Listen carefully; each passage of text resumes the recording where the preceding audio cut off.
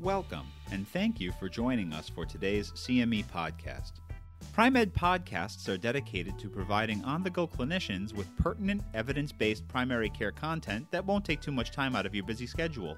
Information about CME credits and faculty for today's podcast can be found within this activity's landing page on primed.com/podcast. That's pri-med.com/podcasts. Be sure to also go to this location in order to claim your CME credits after the program. Thank you, and enjoy. Hello, this is Dr. Lee Lindquist, Chief of Geriatrics at Northwestern University in Chicago, Illinois. And today we'll be talking about COVID-19 and seniors, the older adult body and atypical presentations. So the learning objectives is that after listening to this podcast, you'll be able to describe how the physiologic changes that go along with aging increase the effects of COVID among older adults. You're going to be able to understand the physiology behind the atypical presentations among seniors with COVID. And you'll also learn actionable items that you can help use with your senior patients to fight COVID. So, why are seniors getting COVID? Why are seniors having or experiencing much worse morbidity and mortality from COVID? And it actually stems from the physiologic changes that we experience as we get older. So the immune system of older adults weakens over time. We know this. This is a long-standing fact. This is why older adults receive zoster infections. They have worse times with the flu. In general, with age, the immune system of older adults worsens, meaning that they'll have decreased T cell mass, decreased T cell response, and decreased T cell macrophage interactions. We also see cytokines like IL-2 decrease, and also a decreased ability to mount a granulocytic response. On top of that, older adult skin tends to lose their immune responsiveness because Langerhans cells also decrease by 50%. So besides the immune system worsening or getting a little bit weaker over time, older adults also experience dehydration faster, and even without the knowledge of it. So for instance, when a patient gets the flu, sometimes the first sign will be that they pass out or wipe out. And that goes along with them getting dehydrated. And we're seeing the same things with COVID. With COVID, people are getting dehydrated with fevers, sometimes without. And the reason being is that older adults have decreased perception of thirst, an impaired response to serum osmolarity. They're unable or they have a decreased ability to concentrate their urine following a fluid deprivation. And they also have decreased baroreceptor sensitivity, which equates a decrease in total body water. So for most seniors, they're actually dehydrated at baseline. And we see this because people will fall, and then we pick up that they're dehydrated on labs when they come to the emergency room with a broken hip. So one of the action items that I tell and I remind all my seniors is to make sure that you hydrate. Because the first signs of dehydration may be that you pass out, maybe that you fall, you feel weak. And so that is a key issue. The next thing that we have to think about with the senior physiology is that seniors are more at risk for clotting disorders and clotting. We know that factors 7 and 8 and fibrinogen change with age. People also have increased fibrin, and these tend to increase their hypercoagulability as they age. Now, this does not become apparent on routine labs, so if you check a PT or a prothrombin time or an INR, it will not change. These are all things that change but are not noticed on labs. So one of the main action items with this is that you need to be aware that there are some reports that people are more at risk of blood clots when they have a COVID diagnosis. So you might want to consider an injectable anticoagulant to prevent clots if they are diagnosed with COVID. And that's something that we're seeing, interestingly enough, is that most seniors are not presenting typically with the typical signs of COVID. And most of that is due to the changes in their bodies. So what we've seen so far with COVID is that the standard symptoms are fever, shortness of breath, and cough. And we have heard some case reports of people having a lack of smell or a lack of taste or GI symptoms. These are hard to quantify, but they're out there as possible symptoms that present for COVID. Now with seniors, we're not seeing fever always being present. And I have had maybe easily over 25 patients in the past 3 weeks that have become COVID positive with COVID testing, and even more that we're worried that they might have COVID, but we are not able to obtain testing. So with the seniors and with many seniors out there, fever is not always present. There's a saying in geriatrics that old is cold, and we are not seeing all COVID patients experience fevers. Sometimes they'll have a 98.9, sometimes a 99, if that. And so this is primarily due to the changes in thermoregulation as you get older. Many of us have seen older adults in the middle of summer have a sweater on or hat and gloves. And this is primarily due to the fact that the fat in older adults change. It doesn't disappear, so you don't have people losing fat, but it does change in that it's less insulating. So they tend to run normally at a lower temperature, sometimes 97, sometimes lower than 98.6 easily.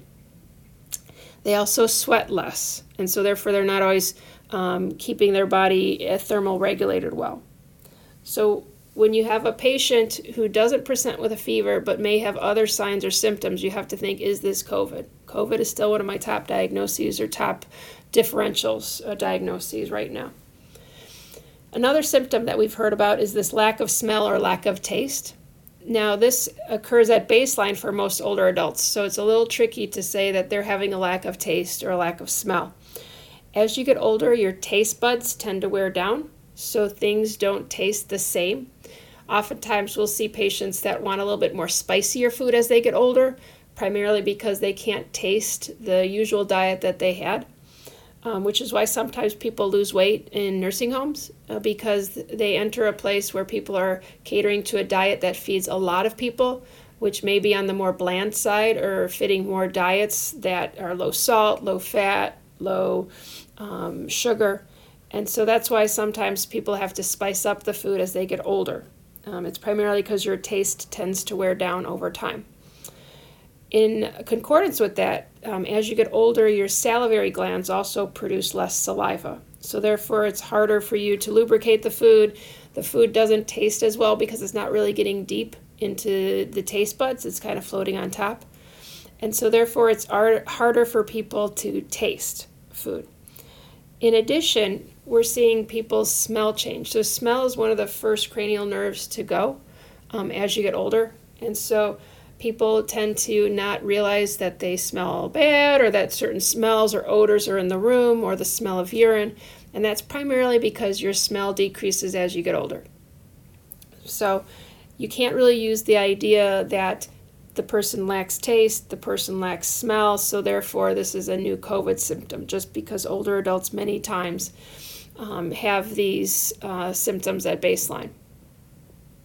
And then the other thing too is with GI symptoms, those are pretty hard to quantify. Most older adults tend to be on the constipated side as they get older, and this is part of their physiology as well. What we know is that the colonic motility tends to slow down as people get older, so therefore it takes it longer for the food to go down the chute. In addition, they don't drink as much, which makes the stool more harder. So sometimes it can become constipated. It doesn't move down through the chute as much. It doesn't go down easily, so to speak. And so many times what seniors will do is that they'll pump up the fiber in their diet, or they'll start taking laxatives, which will cause diarrhea. And if they've been sedentary for a long time, they will have constipation, and then they might want to take a laxative. So it's kind of hard to balance what is constipation, what is laxative use, or fiber intake versus real GI side effects potentially presenting as COVID. So we are actually seeing many atypical presentations among older adults. And so I'm going to go through a couple presentations that I've seen in our group. And these are all patients that are real life, tested positive, and we're still kind of trying to figure out how we could diagnose these better, easier. So the first patient we had is a 92-year-old who presented at an independent living facility where she had altered mental status, poor PO intake. She was not eating very much food. She had mild kidney dysfunction, and she had some mild GI symptoms. Her stool was soft, but it wasn't clear-cut diarrhea. She didn't have fevers or respiratory symptoms, but because of the altered mental status, she was sent to the hospital. And while she was at the hospital, she actually tested positive for COVID. And if you can see on this case, her main presenting symptom was altered mental status and poor PO intake. That's not saying that all patients with altered mental status and poor intake are going to be COVID positive. It just means that you should be aware that people who are not really acting themselves or having changes may potentially have COVID. So the second presentation, this woman had a fever of 100, and she had mild to moderate respiratory symptoms. She was having some shortness of breath. She was having a little bit of labored breathing. It would resolve. It was primarily when she went to the bathroom or she walked across the room. And then she actually had some mild GI symptoms as well. She had softer stools. And she had had this for a few days, and then it actually improved. And so she was actually living at an assisted living facility that had a COVID outbreak. So she was actually tested, and she had improved by the time her testing had gone on, and she actually came back COVID positive. So she didn't have major symptoms. The fever was the only thing that was kind of notable for her. A little bit labored breathing when she moved around, and some soft stools. And she actually improved before the testing actually came through. So the third presentation that we had that I'm going to discuss today is this 88-year-old woman who had a fever of 102. Initially, she presented with a fever 100. It popped up to 102 in a couple hours. And then she had some mild respiratory symptoms for several days, a mild cough. And the fever is what initiated us to get moving on her care. And then she was actually getting a lot worse. She had a rapid hypoxic respiratory failure where she actually got worse in about 2 to 3 hours. And that was right after the fever. So she decompensated probably within a total of 6 hours. So she was sent to the hospital and was tested positive for COVID. And her initiating symptom was a mild cough. And you think about how a person will just cough once in a while. Something might get stuck in the wrong pipe and they kind of say, oh, it's nothing big. But her main symptom when she presented was a mild cough, followed by the fevers. And she tested positive. So what we're seeing is that there's also several patients with temperatures between 99 and 99.9 with kind of this weakness or some GI symptoms that we consider persons under investigations that actually do not meet IDPH criteria for testing currently, but we're monitoring them closely. So I am looking forward to the day that we can have wider testing and that we can see people whether or not they're having constitutional weakness or so forth. So a question I get a lot is that testing is still difficult to obtain in many areas, and many of my seniors are a little reticent to go out. So is it worthwhile to get tested? So I actually say this is more of a case-by-case scenario. So ultimately, we're going to be treating most of our seniors with supportive care. What I tend to do is anytime people have mild symptoms, or if they call the doctor with an issue or they're concerned, I love to do early advanced care planning. So if you haven't done advanced care planning with your patients, please do so now. Say, if something happens with COVID is pretty hot right now. Do you want to be hospitalized? Do you want to be placed on a ventilator? Or would you rather treat in place and stay home and be monitored? Because this is a deadly virus right now. So for patients who are having symptoms or not quite enough symptoms, I advocate close monitoring so that if they decide to not come to the hospital, we can keep monitoring them. If they do decide to come to the hospital, we can act on it. Incredibly, what we're seeing is that there are people who are surviving. The oldest patient in my care who has made it is 99 years old. And so I am so proud of her. And her daughter has also talked about how she made it through World War II. She's made it through the Depression. She's made it through a whole many different things. And she's made it through COVID now. And I've also spoken to a 77-year-old who's on the other side of the field. She was one of our first test positive for COVID, and she's 1 month out. So people are surviving, although it is a deadly disease.